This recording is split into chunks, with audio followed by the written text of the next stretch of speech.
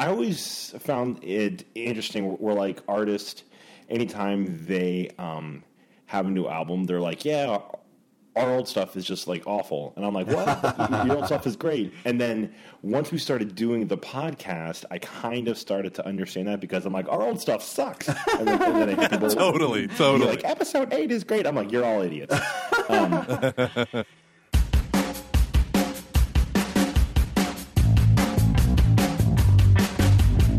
I used to think that it was kind of like a marketing scheme where it's like, no, this stuff is bad, this album's good. But now I kind of get that. But do you have that? Oh yeah, absolutely. Because as you now that you've seen, the more the more you've put your shoulder to the plow and put your thoughts out there and recorded groundbreaking podcasts, you look back at what you've done, and you, as an artist, as a writer, as a songwriter, you want to keep improving on your craft.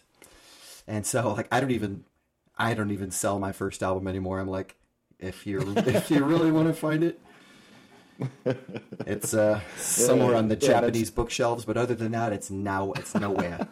You can get it off your sweet Ben MySpace page, and that's about it. Did you have a MySpace page? Absolutely. Everybody Ben did. Walther music, rocking your face off. Yeah, MySpace was a wild world, man. That was the first time I sat up late at night, just working on this site, thinking this is going to be awesome. And before I knew it, what was the next thing? Facebook? Facebook. Yeah. Mm-hmm. So I still haven't. Facebook, yeah. I still have not got into Facebook. Oh, You were so crushed. So crushed by the MySpace defeated. backlash. When I worked at Porch Rocking Records, it was at that sweet spot where it was still extremely big. And so I got tons of bands who were like interested in being on well, not like tons, but I definitely had like a couple of artists that I was like, hey, come and be on this label. And that was like my favorite part of my job, where I just would go onto MySpace and just like find bands that I thought were like extremely cool. Oh, wow. I spent hours doing that. It was so much fun. Then I had to get a real job. Yeah. So, dude, like, when were you in Idaho? So I was in Idaho from 2011 to 2013. So 2 school years. I like to explain it as I was an interim principal at a very small K through 12. Now it's a Catholic school. So Now, my question for you, Luke, is how many people did you fire during your reign of terror? too many. How many, Luke? Say it. This sounds okay. There's a lot of context, so you need to understand this. But from the time I started to the time that I ended, like 11 people left. Dude. Yeah. That is, Luke has to take off his socks in order to count that eye. Wow. What do you use for the 11th person? Never mind. Don't answer that. Yeah. And that's yeah. So again, there's a lot of We call it the catching foxes bump.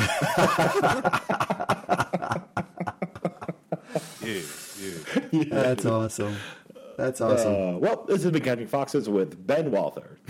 Thanks for coming on. No, I'm just kidding. Now that we've hit that, so what do you? So, gosh, there's like so many things that I want to talk to you about. You've heard our podcasts, Yeah. Oh, before. Yeah. Right? Okay, cool. So I just don't want to Wow, Luke, this is the first person we've interviewed who has actually heard the podcast. Yeah, right. I felt so bad when we interviewed Liga Daro. I thought that she knew us because she followed us on Twitter. And at the end, we were like, yeah, this is just more of a good conversation. You can say anything that you want. We've got an explicit tag. Everyone kind of knows that it's a place where people just kind of go to like have interesting, chats and stuff. And she goes, oh, I wish I had known that. Or at the end, I was like, oh, sorry. Yeah, Luke, I guess an introduction would be good. Mm-hmm.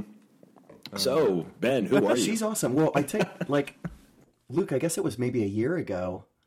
I think last July or August, we were talking about trying to do this. And I regret that it didn't happen then, but I was just jogging and listening to one of your latest ones where Mr. Carey was on. And I just thought, man, I would just love to call and talk to you guys for an hour. That's basically what this is. Nice. So I'm glad we could do it. Yeah, me And, too. Especially since the one that inspired you was Mr. Carey, where I interviewed him and Luke was nowhere was to be nowhere. found. Nowhere to be Super found. Nowhere. He was peculiar. not involved at all. It was his own apartment, but nowhere to be found. I went out to get some drinks over at the good old UDF. So Ben, so you're back to doing music full time, right? Yep. Back to doing music full time. Let's see. I guess some of the big milestones. You know, we were in Houston for 10 years. Loved it. I was very comfortable there. But my wife Maria, whom you've interviewed before, is a Cleveland native. So we moved up to Northeast Ohio 4 years ago to be close to our family, and I love it, man. I love it up here so much. So there's that. I took a teaching position because when we moved here, I was full-time itinerant ministry. And I mean, I don't know how much I want to get into that. I love it.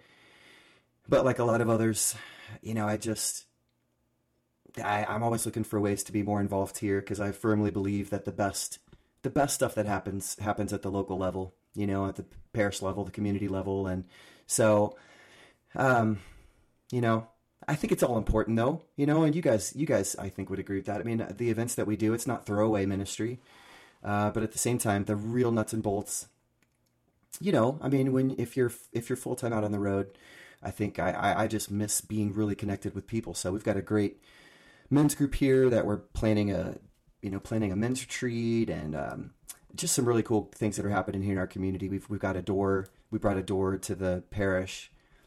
We just finished our third semester. And so there's some things like that I'm seeing really, you know, really bearing fruit in the community. And I love my parish, love our community. It's a small town. And, Maria and I have 6 kids. We got a freshman in high school now. So wow. She's, in fact, right before we hopped on, I just came back from we had a reception tonight. She sings in the choir, and she goes to this huge public school down the road. She's the first one in our family to go to public school. And Heathen. I know, the Lion's Den. The Lion's Den. And that's where we're tested. Dude, her choir director is a Young Life leader in the community and brings a ton of sacred music into the repertoire.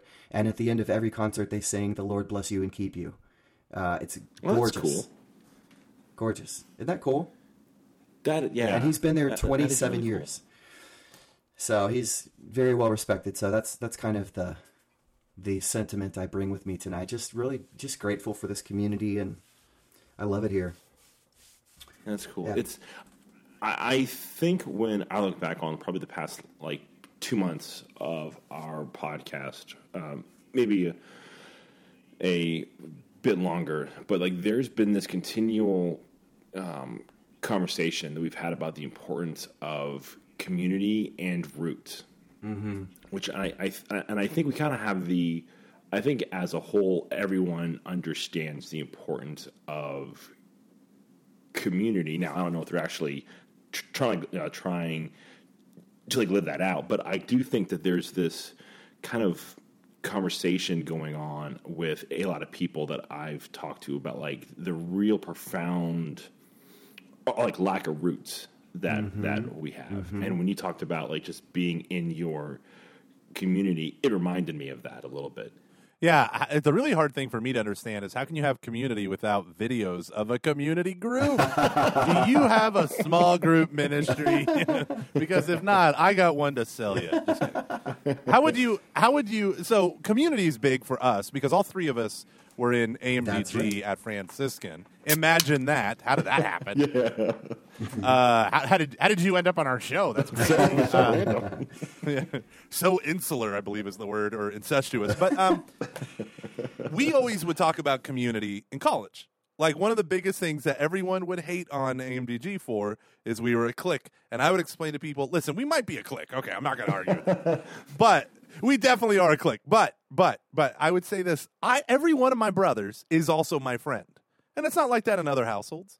But in our household, now there's some friends I'm closer to, some friends I would invite over, but small doses. But they're still my friend, and so I would say to people, I have 40 friends. Am I a bad guy because I don't have 41? And I don't think people understood that, because community, we would literally talk about community. Or at least it was the buzzword of our household, which is probably why it's the buzzword on this podcast. Or maybe it's just because I'm selfish and want to fight Luke all the time. But what do you think? Was high school important? Or high school was, I let the cat out of the bag. Was AMDG, which is not high school, was that important for you in community, like community formation, who you are as a man? No, not really. No. You know what it was? It was hugely detrimental. It was very much a distraction from the real work of the Lord. Yeah, held me back. Surprisingly so. I loved it, and I was very uncomfortable at times.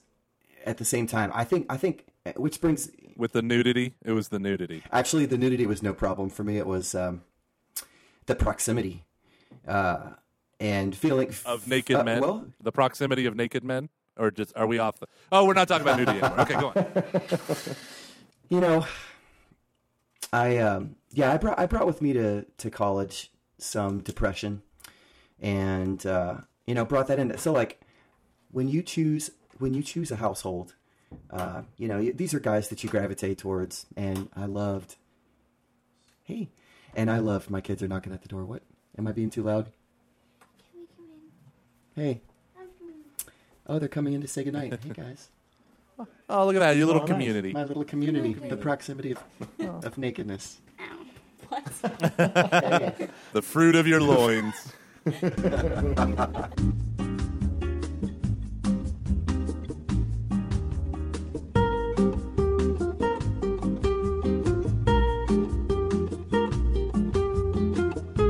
In their room whipping up oobleck. Do you guys know about that stuff? No. Oobleck. Do you know what oobleck is? No. All right. I do not. I'm going to share this with your listeners. Come on, guys. It is 1 part cornstarch and 1 part water, and when you mix it together, when you apply pressure to this stuff, it hardens, and then when you let it go, it turns into liquid. You call it oobleck? That's what it's called. We called it. What do we call it? We called it. I don't know. It sounds kind of a putty thing almost, like a slime. Yeah, like the old Ghostbusters slime thing from the 80s. Slimer? Yeah, but if you punch it, it's hard. It's like it resists your fist. Maybe it resists your fist, wild. but not mine. I'm a man. I'm a man, Ben. Nice. Well, I wish I could be more like you. I write blogs for The Art of Manliness. That's how manly I am. No, I don't. I've never done that. That's a goal, though. That's a goal. Life goal. I love that site. I do, Love that too. Isn't that great? That site, Save My Humanity. It's a great site. It's a great site. I hated that web. What's- I hated the idea of that website. And I was like, oh, here's more reasons why I should cower in fear of not being a real man. Oh, come on, athletes, and humiliate me. Oh, let's talk about how much you can squat. And then I got the website, and I'm like, I have daddy issues. I need all of this. I never learned how to tie a tie. I never got a merit badge for jack squat. Oh, no, brokenness. I've actually I've had to go onto the website a couple of times to learn how to do things, like check my air pressure, change a tire. Oh, yeah. Tie a Windsor tie. A Windsor? So many. Oh, that's awesome. Practical things. Yeah, I had to do the same thing. A full Windsor. Yeah, you're really not a man unless you can tie a full Windsor knot and then defend yourself against an assailant with it. with your Windsor knot and a penknife that you always keep with you. Oh, that's awesome. Okay, I feel like we were on to something earlier. Now it's gone. Yeah, you were talking about coming to AM. Yeah, and you brought with yourself to college a little bit of depression, stuff like that. Yeah, a little bit of depression, and I mean, I think I also just being an introvert at times.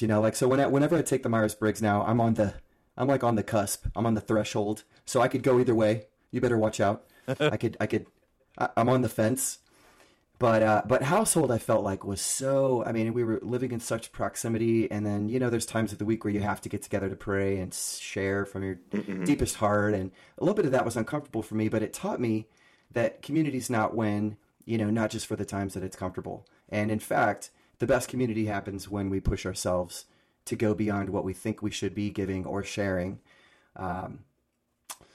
generously with other people because they need that too.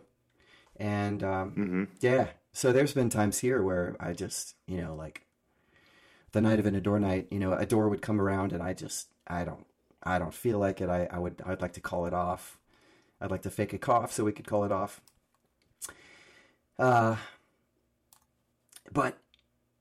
it's a challenge, I think, to live in that kind of proximity because if we're honest, a lot of us, we're happy to punch in the time clock on Sundays. That's for those of us that are going to church. And then we're very, very quick to leave without getting into too many, deep conversations. And we Catholics are very good at avoiding the deeper, richer community. This is where I think we have a lot to learn. And Gomer, I'm hoping you could teach us. Well, I have a 5-part video series available for free on YouTube. And all you have to do is watch it personally by yourself, and immediately you'll become canonizable.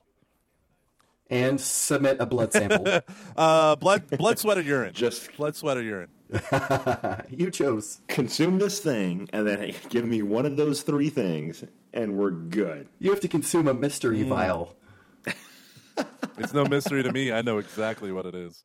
Anywho, yeah, one of the biggest things, for me with AMDG, and no, this is not going to be about all of this episode, all about AMDG. Yes, it is. But one of the things that was big for me was a community of men that gave a crap about their faith in a way that didn't feel like it was castrating me as a man. Because for so much of my life, being a good Catholic man meant being a sweet little boy. You know what I mean? There was so much, and Luke actually, honestly, if I could point to a couple books that really helped me, one of which was recommended by Ben, Hickman, which was, and everyone in household was reading it, but he's the one that started talking about it, and that's where I was like, which is Wild at Heart. Yeah, Wild at Heart. That was so big for me, especially the phrase, I always wanted to play the night, I just never wanted to bleed like one. And that, to me, was my struggle with masculinity.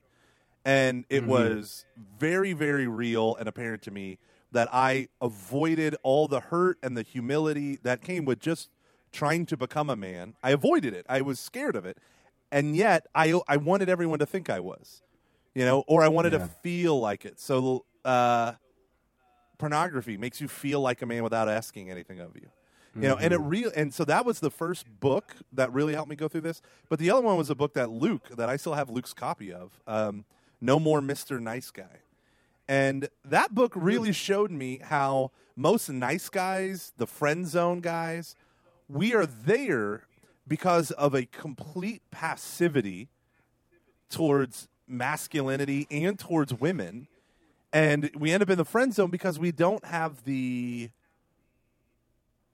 I don't know, the where so it's the idea is that you you don't think that you can provide for your own needs, and so you expect others to do that, especially the acceptance of women. You put that on a pedestal, and so and I think, and it's kind of interesting because within the church, and this is where I kind of wrestled with all of that, because within the church there is this emphasis on God's going to provide you with with like all your needs, in the sense of like, look to Him, like He's going to give you what you need, not always what you want. But like, this is kind of like a real.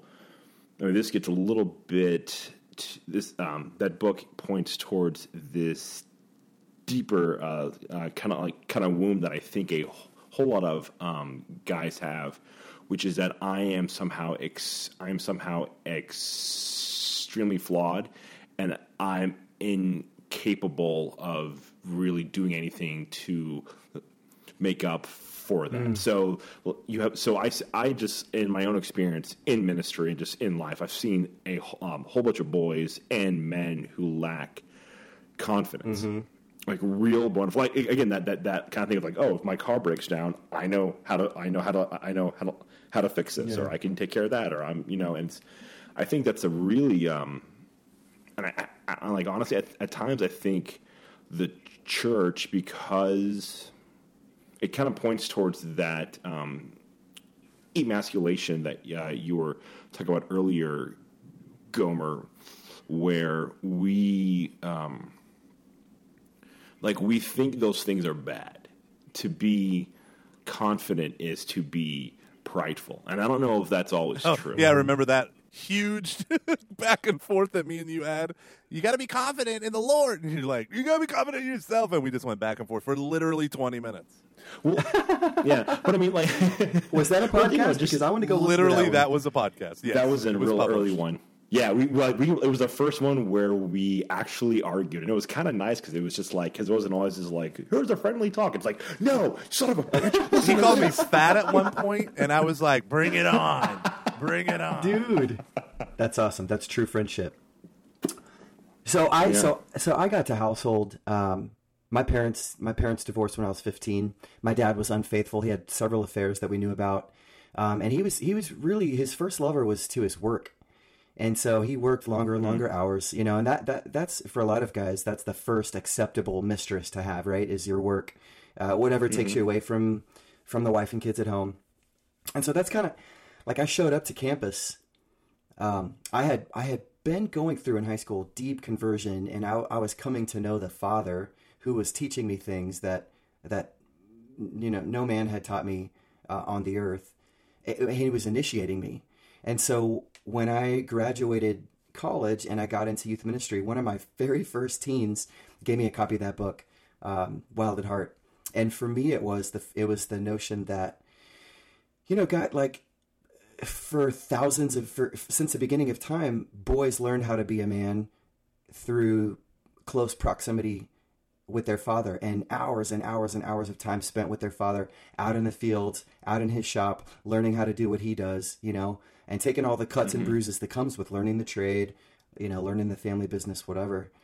And I realized, holy crap, I never had that time. I never had hours and hours.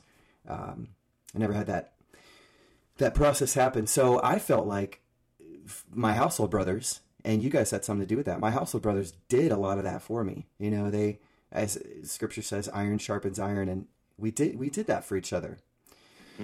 Whatever was lacking in our formation up to that point in the first 18 years, hopefully in the gauntlet of AMDG, in 3 or 4 years, you pick up, a bunch of the pieces that you didn't come in with. Hopefully, I think that's ideally what should be happening in a fraternity. That's what happened with me, because my dad was. Out of the 18 years that I was home, he worked for maybe actually one of them because of his disability. And so there were just so many small things that I just did not know about. Like, I didn't know about a credit report. Or just like these little weird things no one had ever really taught me, or just like what it's like to have to balance your career and work, and all these just little things that you tend to learn from your dad. There was a whole bunch of stuff from him that I got, especially with regards to how to live my faith and how to really be in love with, with Christ and all this. But there are those little itty bitty small things, and at times those are really these huge, gigantic things that, because their dads they are incredibly flawed, because they're like human beings, that we, what can make up for that. I think that's one of the really great parts of being in an intentional community at that, 18 to 22-year-old range, is how it challenges you. And that's a really great point about how you said about how things that you did not know, or that, that you kind of lacked growing up. Life skills, John Drizaldi. Fashion skills, Adam Fazzi. Music skills, Luke. Exactly. Theology, Gomer. That was our foursome. And yes, I call it a foursome. With me, one of the big things, I don't know if you, I feel like every man needs an initiation. Right. Right? Because for men, I mean, we go through puberty, and while certain things change, it's not like what happens to a woman. And for a woman, there's a very definitive pubescent moment where she becomes a woman, right? And that's when Aunt Flo visits, right? And for men, right? And for men, every ancient culture in the world until modern times has had initiation rituals to take people from being boys to being men, where the whole culture at that moment acknowledges, boom, now you are a man. And, one of the priests, Father Richard something, he talked about, J.D. Flynn talked about it with us, that he studied all of these cultures and realized that men in prison have never had these things. So in his prison ministry, he started incorporating that. And I started to realize that things like, for those like fraternity life, like being hazed and initiation rituals that kind of go along with it. The reason why there is and we just, the tragic death of this person recently, being hazed and being taken all over the place, and he died. It's horrible, horrible, disgusting. But there is this, people don't understand this. There is a profound lack in men today from knowing, like, okay, yeah, now I'm a man. I mean, even in the Art of Manliness, there's a whole article called "How to Become a Man." Start doing things that men do, and then you'll feel like a man. But there's never this time when the culture looks at, a 20-something person be like, now, good sir, you are a man. When you get your driver's license, you graduate high school, those rituals were very big back then. But now that we have college, and now it's grad school, and, it's all this stuff that when you get your first job, you just feel like saddled with stuff rather than initiated into something. Yeah. Yeah, exactly. That's well said. There's another book I was going to bring up. Have you read Iron John? I have not. By Robert Bly? That's a good one. You'd like that too. It's all about what you're saying. Really? Yeah, it's all about what you're saying. The lost practice of initiating men, and really fascinating what young men are asked to do, around the world and in modern cultures, but in his ancient cultures as well. But you're right. And when the guys would come back to the tribe or to the village or to the town, everybody knew something's changed in him. Now he's being accepted as an adult, as a man. And our standards today, there's nothing for us to conquer. It's like conquer high school, okay. Conquer university life, okay. Then get a job. And it's like, the greatest thing we could conquer would be to get a 6-figure salary or more. Mm-hmm. But that's a lame thing to conquer, honestly. Yeah. Yeah, or my ideal, which is a passive income. Huh? Passive income? I'm sitting at home, I'm just chilling, money's rolling in. Royalties, baby. My slippers. Yeah, write those TV songs. One of the things that we've been experiencing in the ministry that I'm involved with, choose my words very carefully here, is just really trying to emphasize experiences, almost like a pilgrimage. And I think when you think back on, like, what was it that helped those boys become men, it was the experience of that. It was going out and having to hunt for like a week, or just something where they said, I experienced this thing that transformed my life, or like really helped me see what I was capable of or what I wanted to strive for. And we don't really have that anymore. Like we just have, hey, give me the answers and you pass. Even with a lot of the stuff we do within the church, it's still like, hey, just pass this thing and now you can teach people how to be a disciple. Yeah, it is. But I'm excited because I think we're beginning to understand that we can use better language than that, and I love it when I hear somebody tell St. Ignatius' story, for example, took a cannonball to the leg, laying in bed, read the books of the saints and wanted to be a knight And then when he healed from that, wanted to be a knight for the Lord. And the language that we use, I've heard many vocations directors and rectors at seminaries, come and talk to youth about join this knighthood, join this adventure. Being a priest is, it's not about losing your manhood, but about maximizing it and living it to its potential. And I think we can even do better, but it's exciting for me to, I'm sure you guys have heard that too. I heard some of that language out there that we're telling the great stories of our faith and telling them in such a way that invites people into the adventure of Christianity, not memorize. Every bishop wants to know the gifts of the Holy Spirit. Yeah, and how exciting! Well, another aspect of it that I'm discovering within myself is the physical aspect, right? And I think there is this component of our modern era because everything is so technological. I'm really keyed in lately. I got a buddy, Brian Jones. He was on one of our episodes on Interview with a Peeping Thomist, and he sends me all these articles about.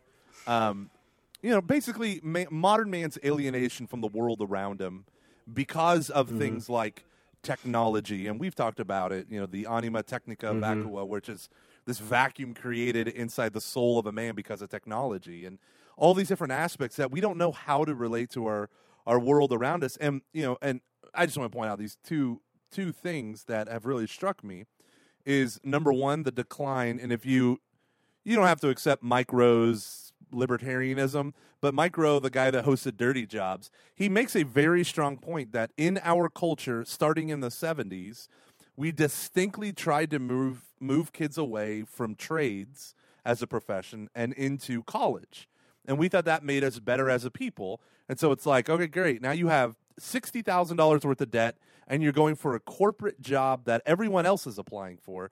Meanwhile, there are over, right now in the United States today, over 5 million unfilled skilled labor jobs, the trades, right? Plumbers and electricians and all that stuff. But we deliberately discourage our kids, and we the plumber who's fat and his ass cracks hanging out and blah, blah, blah.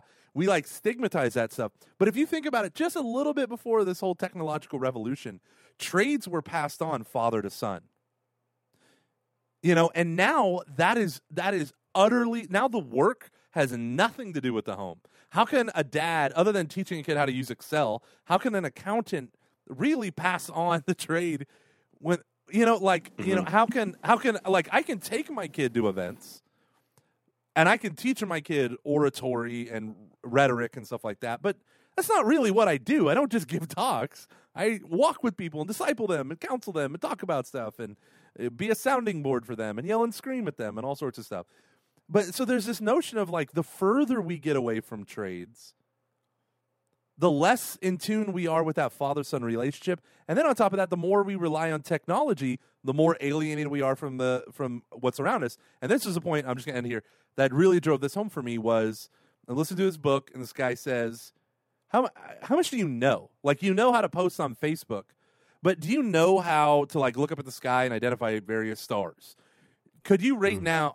Right. And he's like, could you rate now? Well, because it wasn't drilled in us. It was like a week-long lesson about Greek myth and constellations. And here comes that inflatable tent you get inside, and they project it up on the little portable planetarium. And we had that at our public school every year, and I loved it. But they would have all this stuff. And so I was listening to this book on my way in tonight. I was cleaning my garage and listening to this audiobook that the Thomist dude sent me. And he's talking about Greek craftsmanship and how it applied to modern times and how it's getting alien. And he made this comment. This blew my mind. He said, surely technology is great and it's changing our lives for the better in so many different ways.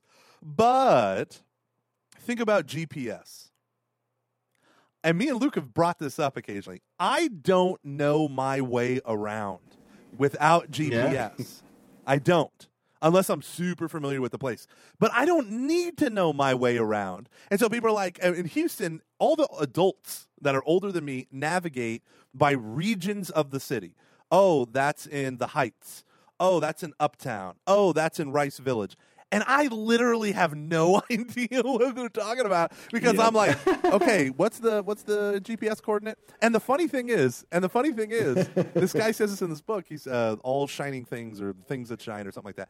The book, he says, the amazing thing about GPS is that it turns me into the robot. It says turn right now, and I turn right. Even if it's the wrong direction, right? Like, turn right now. Okay, I'm turning right. Okay, I'm turning left. Okay, I'm doing. And it's like I've become the automaton. And the funniest thing is, I went to Walmart and Target the last couple days for two separate reasons. I didn't buy anything, but I walked those aisles. But I kept going up to the maps, and I would stare at the Rand McNally like atlas and map and be like, I should totally buy this and just talk about this stuff with my kids. And I should figure this shit out for myself. Like, if you were to drop me in Memorial or Montrose in Houston, I would have no idea where to go. I'd be like, I think there's a major highway around here somewhere. Hell, That's awesome. So no, it's not. We've been I'm so broken, man. I'm so broken. But it's not irredeemable, Michael. You can. I honestly thought you were going to say it's not your fault. Say it. It's not your fault. It is your fault. Oh no, this is absolutely. You totally should have bought that map. Do you know? Could you put in place all 50 states? Yes, absolutely. And capitals? You could do that. Yeah. Luke, how about you? Yes, I probably Okay. could. Although when I lived in Colorado, I definitely thought it was higher than it was on the map. So, and I just thought it was more north. I was like, oh, it's that far? I keep getting confused how far east Ohio is from where I am in Texas. I'm like, isn't it like just right next to the line of states? Oh, it's even further. We're over, yeah. No. We're over there. Yeah. Well, I definitely could. So I think you do this in 4th grade. I know this because we've been homeschooling my two daughters, 3rd and 4th grade. And it occurred to me the last time I studied geography, like the U.S. geography, 4th grade. And maybe I wasn't paying attention because I had a major crush on my teacher at that time. She was beautiful. I actually thought we were going to get married, and then she came in one day to class with an engagement ring on, and she's like, hey, guys, I got engaged. And all the boys started crying. Dude, literally, I had a teacher You're just like dead that. to me. Oh, yeah. Did you? Yep. So I wasn't paying attention in geography class, but I'm proud to say, now I can do it. And that's a pretty manly thing. You got to know the layout of your freaking country. You should know where the states. Yeah. You should know where the states are. Where I have the most issues is the a New England area. Everyone has. Because it's so small and I hate Vermont is really what I'm trying to Vermont. say. We got 2 listeners from Vermont. That's it. Oh, thank God. We have those 2 now. We had one in every state. We had some in, China, but not in Vermont. Wow. For the longest time. Actually, I shouldn't say 2 listeners. We had 2 downloads. So I think they just got podcasts in 2016 over there. Yeah, I know, There's right? just one old, hippie woman who is there. And She's into it, man. She's got these guys are terrible. She's got the old click wheel iPod, and she's like, "Come on, guys, let's make some maple syrup and listen to Country Foxes." This is terrible. Back to my Annie DeFranco. Oh my gosh. I'm a millennial, and that means that I love subscription boxes. I've done the food boxes, I've done the clothes boxes, I've even done the glasses boxes. And what's great about Illuma boxes is you get really cool products along with a great devotional each month. So some of the products you get include things from Catholic Beard Balm, really great music, and they had these really badass coasters that I just thought looked so awesome. The problem is that a lot of the Catholic stuff out there just is ugly and awful and stupid, and not the stuff that you get in a Illuma box. So what they have offered is for all of the Catching Foxes fans out there, all of you fine listeners, is you can go to the Like Lumabox website, which is lumibox.co. Again, that's lumibox.co. And anything you buy, type in the coupon code Catching Foxes, and you will get 10% off. The Lumabox website, which is lumibox.co, and you will get 10% off with the code Catching Foxes. A big like thank you to all of the people over at like Lumabox. And now back to the show. I kind of want to take this on a far right turn, but we don't have to do that. Can it be an alt-right turn? I can't really verify if these are true facts or if it's fake. That was a dumb joke. I'm sorry. Boo. I'm getting kind of tired of all like the fake news jokes. What do you guys think? Yay, nay? Nay. No, I don't know. They are pretty good. Okay, so today, while I was at work, and I swear that I was working, I discovered this artist, and her name is, let me pull it up here really quick. Brant. I have decided. Patsy Cline. So her name is Julian Baker, and her stuff is phenomenal. I think that I send you to a link. I'm like obsessed with her. And so turns out she's a diehard Christian, and it's in like all of her like lyrics. Like it's there and it's beautiful. I mean, it is really, really beautiful. And she also identifies as queer. And I don't 100% like know what that means. I know it means that she's a lesbian. I don't know if it means that she's bisexual or what. And it just kind of like hit me where it was one of those things where I thought, 10 years ago, that would have probably stopped me from really listening to her, because that is also just as much as her like faith in Christ is a big part of her art. Mm-hmm. So's her queerness, and I hope I'm using that term. I don't mean that in a bad way. Just that's what her sure. words. And it kind of hit me like we're in a time now, and I just kind of hit this point where I was like, it's not that I don't care, but I'm also like, it is who she is, and this is really, really good music, and and she's like speaking to me with what she's saying, and I want to like, this is really good stuff that I think is worth paying attention to. And I don't know where I'm going with this, but I'd just be curious to get you guys' take, because I think it's interesting, like especially as our culture continues to change in a lot of ways that we think aren't good. Like where do you draw the line between like the art that you consume? Well, that's a great Does that question. make sense? Yeah. And again, this is kind of like out of nowhere. So if it's something that you would rather like not get into, we can just edit it out. I love the way that you set that up in your admission of, 10 years ago, this might have given you a greater pause or made you even decide not to support her music or listen to her music. Because I think that is symbolic of the greater attitude, especially the greater Catholic attitude of this whole, this whole lifestyle. Like I remember a time, and you guys do too, when this wasn't on TV, it wasn't talked about, it was taboo. And then when it was started to be talked about, we were almost expected to just distance ourselves, because it was outlawed and it was sinful and it was disordered and immoral. And now I think the world wants to know how are you Catholics how is the church going to deal with this? More so than like, is the teaching going to change? But like, how are you going to treat these people? How are you going to treat people that are living this lifestyle and many others, if it's a lifestyle that you don't agree with? And I think rightly so. Like, the world has the right to ask that question of us. And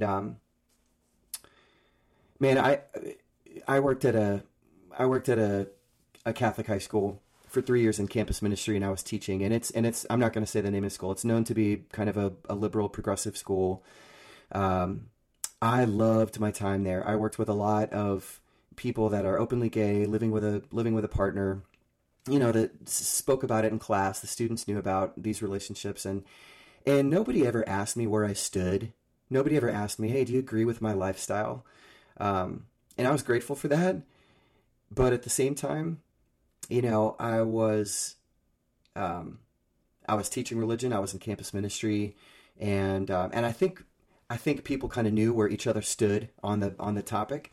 But for the first time in my life, and I'm embarrassed to say this, but for the first time in my life, I had developed friendships with people that are living actively gay lifestyles, and it taught me so much. You know what I mean? And it was liberating to say, yeah, I've got friends that are gay. And none of them have ever asked me what I thought. I think they know where I stood, but it never came up, and I never felt the need to hit him over the head with the orthodoxy stick. But I think this what you're hitting on is Francis's word, companionship. Is it companionship? What's the word he uses? Accompaniment. Or as we say on Catching Foxes, yeah, accompaniment. There's the explicit tag. That was one of our guests, but yes, it's actually true. Yeah, that was one of our guests who admitted to same-sex attraction, Nice. bisexuality. It's our episode entitled "Interview with Joey Jojo Shabadoo." Nice. You should listen to it. It's awesome. Yeah, because why I wouldn't 10. Okay, so 10 years ago, I think why I would not listen to an artist like her. Mm-hmm. So, I would listen to Elton John. He's one of my favorite guys ever. I freaking love Elton John, and I love, Queen. It's those guys are definitely gay. Mm-hmm. Wait, what? What? Oh, sorry. I was like, are you serious? For half a second, I was like, are you serious? Nope. Wait. No. Oh, you meant nope, as in you aren't serious. So. Anyways, I think why I would have not listened to her is because even though I would have respected her, I would have found it too exhausting. In the sense that I was always it's this ongoing, because I was raised to think that it was fine, and I did not, and it really took me. Sorry for all the noise in my background. It was not until I had my conversion. You're okay, honey. You're fine. Sorry, Aaron has to come in the kitchen really quick where I'm recording. And really, I said really cook. That's weird. I can't do two things at once, apparently. I'm trying to remember where I was. Your parents raised you to be gay affirming. Yes, yeah, absolutely. 100% had a bunch of friends in high school who were gay, and they came out to my parents, and to me it was and I was pretty proud of that fact. And when I had my conversion, that was a little bit of a hard pill to swallow a bit. I said, yes, I understand this, and I think it's ultimately this is a good thing, and I just I would not have listened to an artist like that because it would create too much conflict within my own heart, And I'm at a point now where I'm just like, you know what? I'm just not going to try to change anyone's mind anymore. I'm tired of engaging in the dialogue about it, and I think it's good to do that, but I just mean kind of with the culture as a whole. So if that's a big part of her music, and I think her music is great, and I think that there's this other part that for me really, it's really some just beautiful insights into what it means to seek God. I would rather just, test everything and hold on to the good. There's some really good stuff there. That's all. Yeah, that's well said, man. If we're gonna jettison somebody's art like that, who's openly living the lifestyle that she is, then we also have to get rid of, every artist in our repertoire that's singing about getting drunk or getting laid or getting high. Mm-hmm. It's all disordered, as the Catechism would call it. It's all off the mark. Sorry, Johnny Cash, you gotta go. You and your friend Cocaine Katie. She sure is cute. This old lady, Cocaine Katie. Oh, that's awesome. Yeah, I remember when I was in high school, there was my brother started pulling away from the faith really hard, and he got into some like super dark death metal and things like that, and I could go along with it somewhat when it was more like just hardcore music. I was into that. I liked that. But then it was the band Tool. And I like the band Tool. I like the guy's voice, Maynard's voice, the lead singer. But the guy is just, he thinks he knows angelic languages. He has a whole, it's like Luciferian / New Age / weird magic shit. And there are aspects of it where he would openly attack Christianity and all this stuff. But then you start to really listen to these songs, and you find that they're, especially in the 90s, right? They're not really attacking Christ. They're attacking their experience of Christianity, especially through the lens of like televangelists and the moral majority and things like that, that for me was Christ, was the church, right. Was the only way you could be political in the world was through the moral majority and the religious right. And, we were super conservative in so many ways. But conservative was also conservatism, which is a multifaceted thing. We were just neoconservatives. We were whatever the pop talking heads told us to be. Mm-hmm. And it wasn't until... like a song like Chop Suey by that band. What's the band? System of a Down. Yeah, System of a Down. I can remember as a Catholic kid trying to, because I loved that song, trying to justify listening to it so desperately and then being like, I can't justify this. They're just so anti-Christian. And they would say things like, I cry when angels deserve to die. And I just thought, oh, I mean Satan. And then there's a part where they scream out, Father, into your hands I commend my spirit. Why have you abandoned me? Why have you forsaken me? And I can remember listening to that, or Metallica's Until It Sleeps when that song came out. And I'm just trying to and I was like, this is exhausting. I can't do this anymore. But then you come to find out when you actually plunge into the art itself, that System of a Down, they're all Armenians. And most of everything they do is actually to raise awareness for the Armenian genocide by Turkey 100 years ago. Wow. Yeah, and I was always wondering why Rage Against the Machine and System of a Down were always grouped together, and I was like, Rage Against the Machine is like super commie, like very political, and I never owned System of the Down CDs like I did Rage Against the Machine, which is so funny, but I owned everything Rage has ever produced. But then you have this, and I didn't understand until, it's a political activism that was beyond me. And the I Cry When Angels Deserve to Die might have an allegorical meaning connected to the Armenian genocide and the destruction of innocent children and people being slaughtered just because they're Christian and like all this stuff. And I was like, it turns out art is not merely a black and white moralism that I want it to be. And I think for me, that helped. Not like, because I'm still like garbage in, garbage out. Like, I understand that. I understand that when I feast on things like Game of Thrones, I have to be really careful about that stuff. Not because just it's pornographic, but also there's so much nihilism and not just anti-Christianity, but anti-religion in general. So there's a lot of this stuff that I don't know. You know what I'm saying? Like there's more layers in art than I feel like many without an imagination or an artistic sensibility can understand. Mm-hmm. And they just see a lyric that seems questionable, and they're like, well, screw this, screw that, boycott this, burn that, get rid of this. And it's like, yeah, there's a realism here that we're missing. I don't know. I'm whining. Well, that's why I like you. So I'm not real into U2.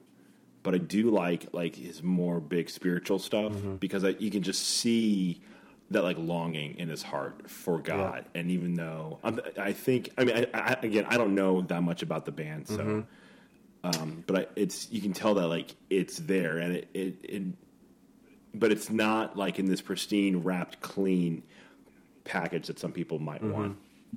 Very few people are pure evil, and have pure evil intent. Most of us want to do the right thing, want to leave the world a better place, want to be the best that we can be, or at least we want to try to be good, whatever that means. Not everybody agrees on what that means, but you know what I mean? Most people want to be good. And artists too, songwriters and authors and all this stuff, the content that's out there. I love what Gomer's saying, and you brought this up. If we have the ability to discern what's beautiful in there, then I think we can first of all, it bridges the gaps between us, because we realize, okay, there's some darkness in here, there's some groaning in here, there's some evil in here even, but there's also a desire for something that's beautiful, for something that stays, for something that's even holy, even if it's to raise awareness about a genocide that happened 100 years ago. And we can't just throw it out. I think, and an artist, a good artist, writes something that makes us think in those ways, in those terms. Like, what are they saying? What is the deeper meaning here? And what does it mean about humanity? What does it mean about the afterlife, if there is one? What does it mean for me?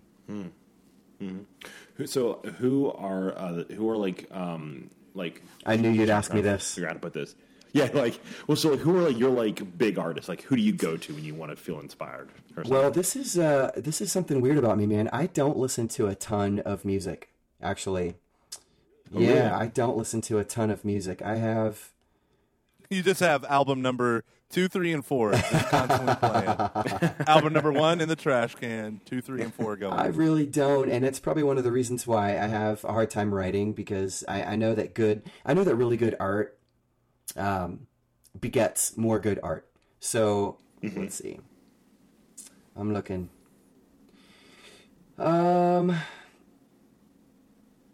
Transubstantiation. Dude, one of my new favorites is Jason Isbell. He was featured on NPR maybe a year ago. I went and bought his album. Just awesome. I think I love that you sent that today, Luke, because I'm a singer-songwriter. I love that whole genre, especially where singer-songwriter meets like folk and Americana. But I also love really experimental stuff. So I've kind of actually I have a note on my iPhone with like all these songwriters that I never got into before. So trying to go through them one by one. Ryan Adams, starting to love his music. Bon Iver. He's got Bon Iver's got a concert that I just can't get enough of, man, and I listen to it over and over again. Just so, I know, it's kind of like on Finding Nemo when what's the dad's name? He's talking to the little turtle. He's like, I know you're trying to say something to me, but I don't know what it is. I know that there's some deep messages there, and I find if you have to go back to the lyric and the melody, and you got to really sit with it, that artist is really trying to get you to think. So anyway, I love his sound, but I really don't. I don't sit around. I don't listen to a bunch of music. The only time in my day that I put music on is when I'm cooking, and usually it's like the folk station, just for background music. Yeah. Just Death Cab for Cutie on repeat. Oh man, they're actually going to be in town this weekend. Wow. Oh, how ironic, because U2 was just in town last weekend.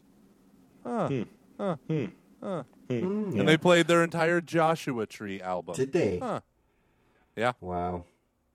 From back to front, I hear. From back to front. I've heard that they're really good. Yep. Especially when he opens up one side of his leather jacket, revealing the American flag stitched inside. And the whole world loses its mind in joy. One cacophony of awesome America just arising out of our hearts. Bono loves America. Bono! Bono! What have you done? That's what. Yeah, I went through. I mean, it would make sense if like you have 6 kids and a job and a wife and a life. Like, probably don't have time to dive into the new Counting Crows album. So I understand. I do, however. No, I went through this like weird thing from like 2009 to 2012 or so. I really stopped listening to like a whole lot of music and just did podcasts. Also known as Gomer's Life. Yeah, just like, but then in the past like 5 years, I've really just kind of dived back into it. And I'm like, oh, there's so much good stuff now, and I'm about to buy a turntable. So I'm pretty pumped about that. That's it. Boo. That's awesome. Hey, so I need you to send me some of your favorite artists, because seriously, so we've been living the Catholic hippie lifestyle. I'm a full-time singer-songwriter, musician type, except I don't stay up late and I don't listen to tons of music. That's weird. I really You are missing drugs, out. so- You got to start smoking. I know. You gotta, I don't know, have some wound that you got to deal with. Get dragged that up, right? You got to exploit this stuff, right? Yeah. You're right. I'm more like a farmer. I'm like early to bed, early to rise. So I have to break myself of these awful habits to get into the musician mindset. But Yeah, but in the you've got to fall, bottom out, man. the kids are going back to Catholic school, which we're pretty pumped about. So I'll have more time to listen and to write. But I don't have a commute. I work from home, so I got to like find times to listen to music. Get a dog, walk the dog. Yeah, we have a dog. Or when you're doing your ballet in the garage. Oh, that's true. Just put on the latest folk jams. Hadn't thought of that. Buy a turntable. Put yourself Now you on have an it. excuse. Sit on it. And Put the go in a needle. circle. Put the needle in your lap, and then see what happens. How did this go wrong? Well, my turntable's broken, and I have a hole in my penis. Another hole in my penis.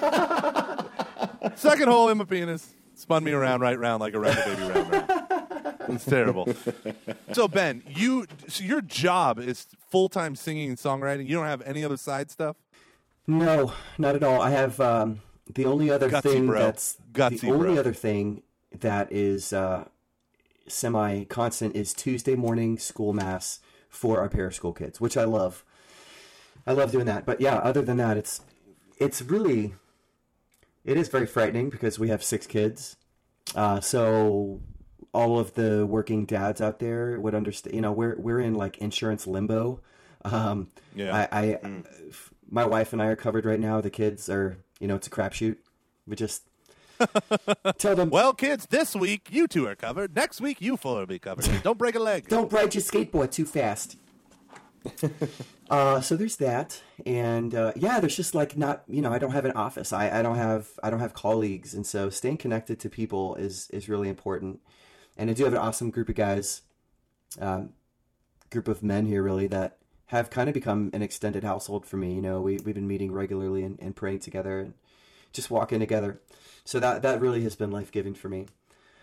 And it's a weird, the church is weird up here, isn't it, Luke? The church is weird up here, and it's certainly no Houston, Texas. It's no South, No. So we So vibrant.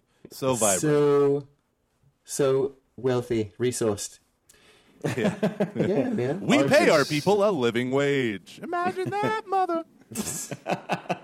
Ours is so dying. I've always liked, Ben, how positive you've always been. Like anytime that I have interacted with you, you've always just been like very like upbeat and kind of like where I can be kind of like negative. So I'm going to try to not be like negative. I do see in parts of the country that have been traditionally Catholic in certain areas, there is a lot of great new stuff happening. Right. It's just all really small. Mm-hmm. It's just working out of the people's homes. Yeah, Kind of like a community group. I'm done. a small Christian community. There. Yeah, I think Yeah, you're you right. This said is it, a you great said place. Where we live, and Ohio is a funny place because we're really close to the Northeast, but we're not considered the Northeast. We're considered the Midwest. But when I first moved here from Houston, it felt an awful lot to me like the Northeast, in the sense that churches were closing and consolidating and schools were closing, and everybody's like, holy crap, what are we doing? But it's a great place for the new evangelization, and you know, you're not going to see a lot of 400, 500 number youth groups. You know what I mean? No. But Yeah. it's really good people who really love their work and they love their parishes, and man, I'm just so impressed, man. I went to speak to a group of 8th graders a couple weeks ago at a parish not far away. And it was a small group, 14 8th graders. And, you know, I told them, I was like, I get this because my high school graduating class was 9. That's pretty weird, isn't it? You know who else? 9? You know who else was in that graduating class? You know 2 of them. Jeremy Barta. Aaron Barta. Aaron Barta. Aaron. And do you know Chris Vaughn? Yes. Do you know Chris Vaughn? Okay. So yeah, 30. I don't think I did. 30% of us. Chris, great dude. Oh, so wait, so you're from Dallas? Yep. Oh, cool. Okay. How do you not have an accent? I don't think I ever did, man. I don't think I ever did. But my mom, dude, I used to prank call my mom from college, and I would be like, I'd call her up and put on some ridiculous accent, and I always threw her off. But every time I called, it seemed like my mom sounded more and more like a hick. So it's out there. What's going on? What's going on, y'all? How y'all doing? Yeah, Commissioner's office. Got this Yeah. Got this hayseed in my mouth. How did that happen? Hey, y'all. High school football. So Friday Night Lights, here's something. y'all. You guys are doing something. I mean, I wanted to ask you guys about this. So Oh yeah. I have a. Go on. I have a. So you Download numbers? This is kind of funny. You interviewed my wife a few months ago, which is awesome because my wife has an amazing online presence. You know, she's connected to a lot of people online. She really has a gift of intercessory prayer, and just feels called to, you know, get those prayer intentions out there. And she has a real heart for people that have suffered great tragedies. You know, the loss of a child, especially, you know, miscarriage, things like that. And she is kicking ass online, dude. She is connected to, you know, so many people, and people know they can reach out to Maria for prayers and all this. And she's posting things. She's prolific. She's a prolific social media guru. And I am happy to put my phone down and to be away from my computer all day. I would rather be outside building something or going for a run, not listening to music. But so how did you guys decide to get into this, you know, to create this podcast? And did you ever have an aversion to social media yourselves? Go. Sure. We've always been into podcasts pretty much since day one. I mean, I remember when I was at Porch Rocking back in 2007. So this is 10 years ago. That's crazy. I had the idea to do a thing called Podcast Like Friday, where we're gonna just have audio things, or just have video things we're going to put out every week. And I think the podcast just kind of came about because we were like, you know what, we've got some stuff that's important to talk about that's not being talked about. You know, a lot of the Catholic stuff that I saw, or things that were discussed within that world, were just honestly, I didn't listen to anything that was Catholic, but I meant more just in terms of the books, the talks, the things that I would kind of hear besides podcast were all pretty clean and pretty safe and tame. And I had no real desire to partake in them or to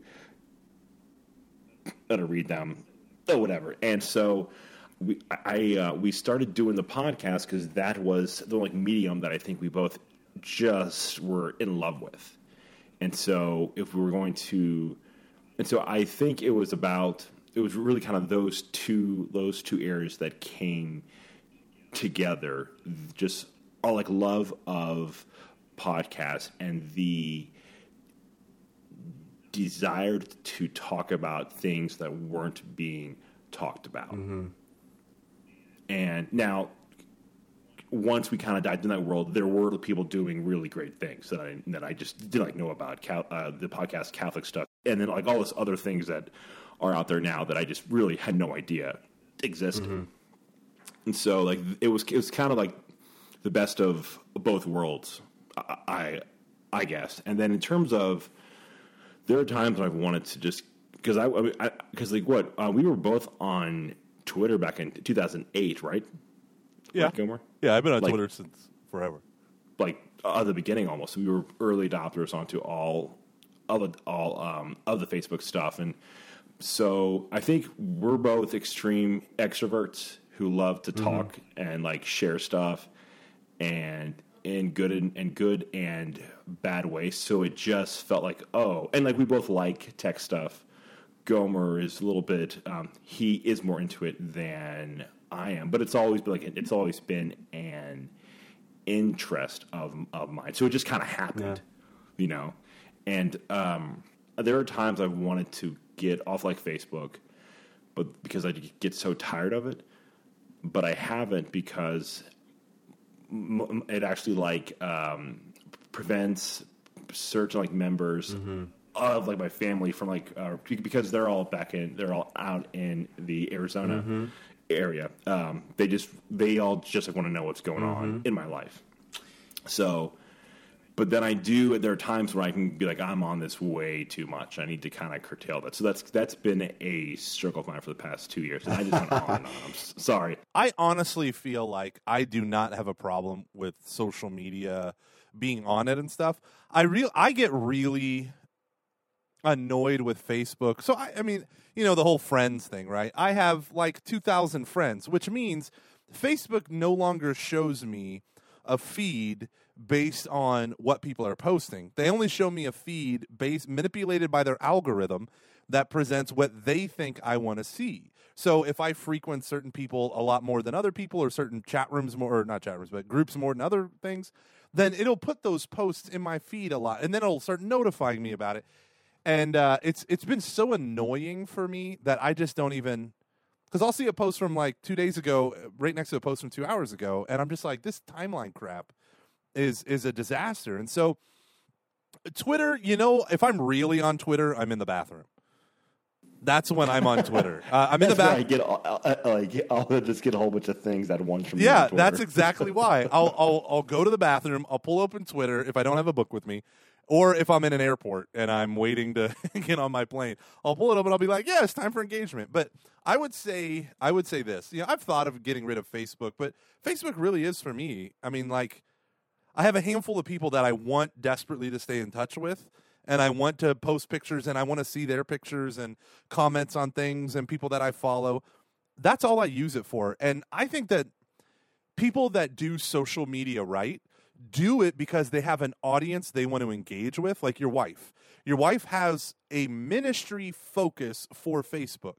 Yes, she can post pictures of her kids and share a little bit of her life with anyone who cares to follow, her friend or whatever. But on top of it, she has an audience of people who will pray for the people that she posts and will send to her prayer requests, and that's like a major way to do that. I feel like if you're using Facebook as your only broadcast medium, or you're actually trying to stay plugged into everything and everyone, it's going to kill you. It is going to kill you. And so for me, I feel like if you don't have a real engagement with people, then just end it. You don't need the clutter in your life. You're not missing out. You know, there's no real fear there. And then the thing with us in starting the podcast for me was just 2 words: passive income. and now we're rolling in the dough thanks to lumabox.co. There you go. Lumabox. Well, like Helen, people yeah. in this industry, though, you know, it is the way to reach people out there. And I dread it, man. It's the part of my ministry that I hate. That's why you hire people to do that. I really do hate, and we're a single income family, and I can't afford to hire somebody to. I really should. No, that's why you get a high school student to do it. Hire my wife. I'm gonna hire out my wife. Wait a second, your wife? Come on, 2 birds, 1 stone. Babe, made me look awesome. No, made me look awesome. but you know, I do think there's a thing to be said about just like play to your strengths, and if that's not one of your strengths, you know, I mean, it's good to be on there, but there's a really big difference between being on there and like doing it well. Right. Yeah.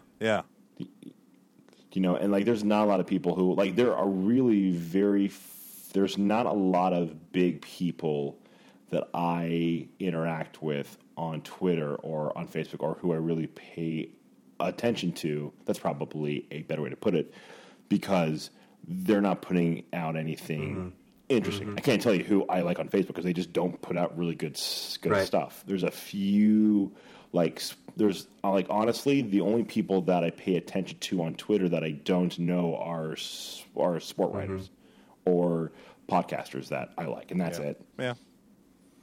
Yeah, I mean, if you think about Twitter as a broadcasting medium and a news medium, and you don't think of it, I mean, because the problem is this: like, if let's say you create your fancy Twitter account for Ben Welter Music, which I think you already have, don't you already have? Yeah, and I use it. Yeah, I use it regularly, but not enough. Not enough. Yeah, but so the problem is like, do you have a core following, and do they use Twitter? Right? If you have a core following people and they're all on Facebook, then being on Twitter is just going to sap your energy. Yeah. If they're all on Facebook and they want to go to your Facebook page and engage with you there, then that's a whole new thing that, you know, I mean, for us, we have a Twitter account that gets, you know, we'll push something out, Luke will push something out, and it'll get, you know, maybe 2 likes or 3 likes or whatever. But on our Facebook page, that is where we engage with our fans. That is, they can go on Facebook. A lot more. Yeah, they can go on Facebook and send us a message. And depending on whether me or Luke are in the bathroom, we're going to answer that message, right? I mean, it's going to get answered to the best of our ability as soon as we can. You send us an email, things start to slow down because it gets lost in all the email. But the Facebook group of Catching Foxes, or the page, I think has been the best thing for us.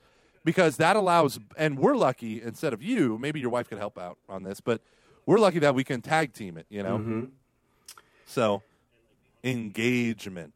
I think that's where the importance of having a label comes in, because they can do a lot of the legwork for you. Now, it's so crazy now. I mean, I don't even know how half the labels that are even exist anymore, to be blunt. Like, they all have got bare bones staffs and you know, so I don't know if this is even possible, but I do know like there are people who just do that on behalf of the artist, or they'll just kind of cultivate the community around the artist or their interests, where it's not like a band run thing, because so it's possible, like that's, you know, and then again when you have a label, that's a whole other You know, this is one of those areas, kind of back to songwriting and just being a musician. Like, this is one of those areas. If I was like a country music guy, I would have no problem self-promoting the hell out of this thing. You know what I mean? But because I'm a worship leader and I write songs for the church, promote the hell out of it. Right. That's exactly what you should do. And so like I think that we're still trying to figure this thing out, and because there's a healthy level of, hey, this is what I do, and I'm here, and I've given my life to the church. I've given my livelihood to the church. I'm never going to make the salary that I might have made if I went into the corporate world, and I'm okay with that. But you know, as a musician. As a songwriter, it's difficult to know, and I wish there were people in place, and I do. You know, I have the great fortune of my music. A lot of my music is now published with Oregon Catholic Press and Spirit and Song, and so I love, you know, for me that's a great fit. I love to belong to that publishing house. Really, it's not a record label. They don't do, they don't do some of the things, a lot of the marketing and the cold calls and the promotional stuff that a record label would do. But just to have a place to belong is pretty great. But yeah, it is difficult to know, because it's easy in ministry in the church now. It's easy if you experience some kind of success. And actually, you guys were talking about this the other day. I was listening to one of your last podcasts with Mr. Carey, and you were talking. Yeah, so it's just, about me. how. Yeah, that's right. That's right. Yeah, and you were talking about how God might destroy a ministry, in your best interest. If you're getting too big for yourself, if you're growing too big for your britches, or if it's, The words are from That's right. Soul of the Apostolate, That's right. where he says, God the Father owes it to the incarnate Son That's right. To destroy ministries that are based not on the supernatural life and an interior life, but are the pride of the apostle. Yeah. I mean, it's kind of cool though that like you have an opportunity to kind of just do whatever you want, or like, because if you were on a label, they would expect you to be out on the road, Right. and there would be certain things that you would have to owe to, like, owe them. I mean, because it's, you're going in the business with them. They're going to invest in you. And, like, you don't have to worry about, like, you can really go wherever God is calling you to. But there is always that little kind of, like, where's the balance? Not, like, the balance, but, like, you also have a family. So how do you, what's the prudent thing? Yeah. Now, Ben, to do? I think though today, because of the technology, artists like Ben who have, number one, you already have a following. You have a name that is out in the world. And at the same time, you have a tremendous, how many instruments do you play? Oh, really? Just 3, 4. Just 3, 4, maybe 12 if I stretch it. My name's Ben. Okay, listen, there's only one thing I play, and that's a keyboard that's connected to a computer, not a real keyboard. Nice. So when you think about, I can play a G chord on a guitar. Nice. I can select a didgeridoo from a pull-down menu on Logic Pro. But no, what my thing is, for someone like you, right, is you have this setup in your home to do this. You got a fancy microphone, all this stuff. It's so much of the old format. Like, I feel like it's so easy to get locked back into the old format of, well, I'm a musician, I'm a Christian worship leader, and I make praise and worship albums and stuff like that. And it's like, well, you don't have to. Mm-hmm. I mean, you can make instrumentals and sell them online. You can write a theme song for a show and sell it to us. Please don't. I really like the music that we have, and I'd feel guilty that I'd have to buy it. Catching foxes, yeah. Transubstantial foxes. Okay, yeah. But this Luke and Gomer having fun, saying things they're gonna regret. we might get fired next week. But so the notion is, though, that you have, I mean, if you sit there and think about it, not a lot of people in the world have the talent that you have. And the people, of the many people that do have that talent, none of them have, very few of them have the following that you already have. So a lot of the paradigms that we do is we look at new media and we say things like, how can I do the same thing that I've been doing on this new media? And the people who are successful with it, and I go back to our interview with that Catholic couple that Daniel said, was too many people look at YouTube as like a place to dump video. He's like, don't do that. It's not, or you can do that, but that's not the point of YouTube. The point of YouTube is creating the like culture. Yeah, it's not the culture of YouTube. Thank you, Luke. And he's like, the culture of YouTube is creating these blogs where you create this feedback loop with the people who really like your stuff.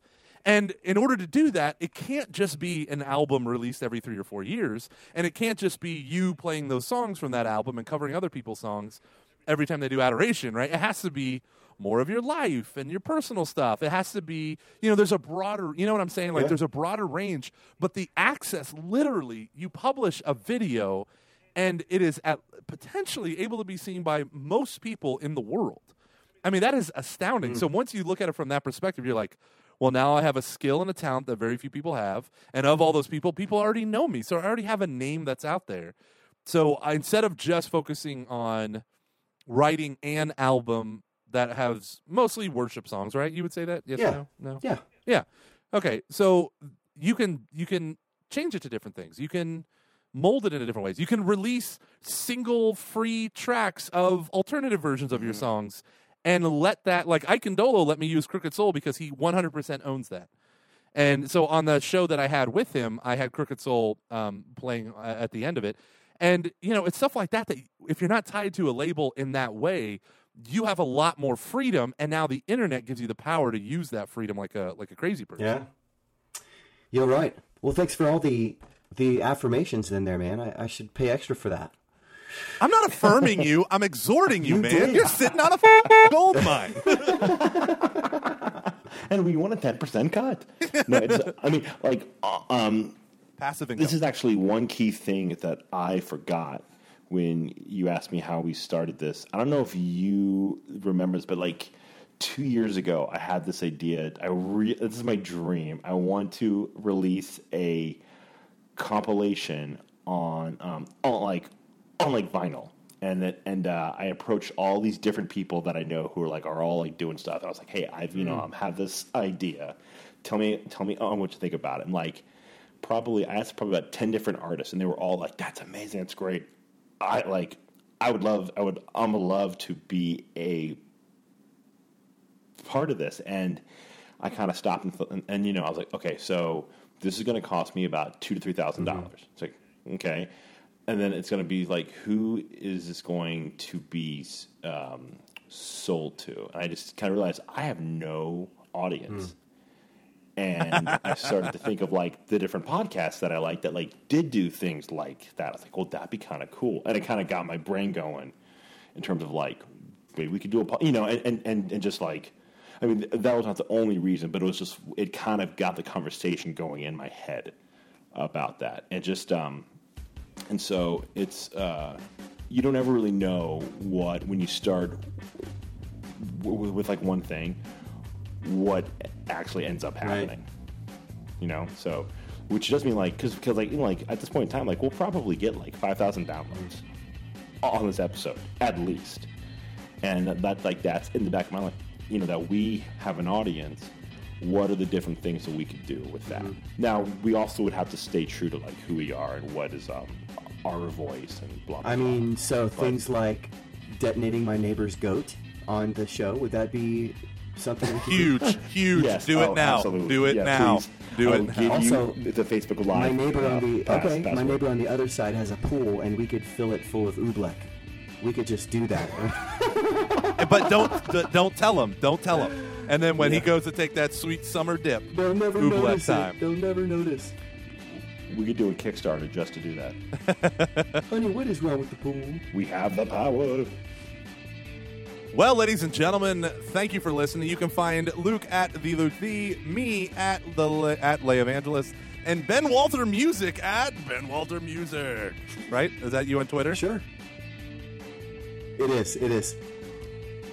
It is on everything. Instagrams, Twitter, the MySpace, the Face, all the things. I'm a millennial, and that means that I love subscription boxes. For all of the Catching Foxes fans out there, is you can go to the Luma Box website, which is lumibox.co. Again, that's lumibox.co. And anything you buy, type in the coupon code Catching Foxes, and you will get 10% off.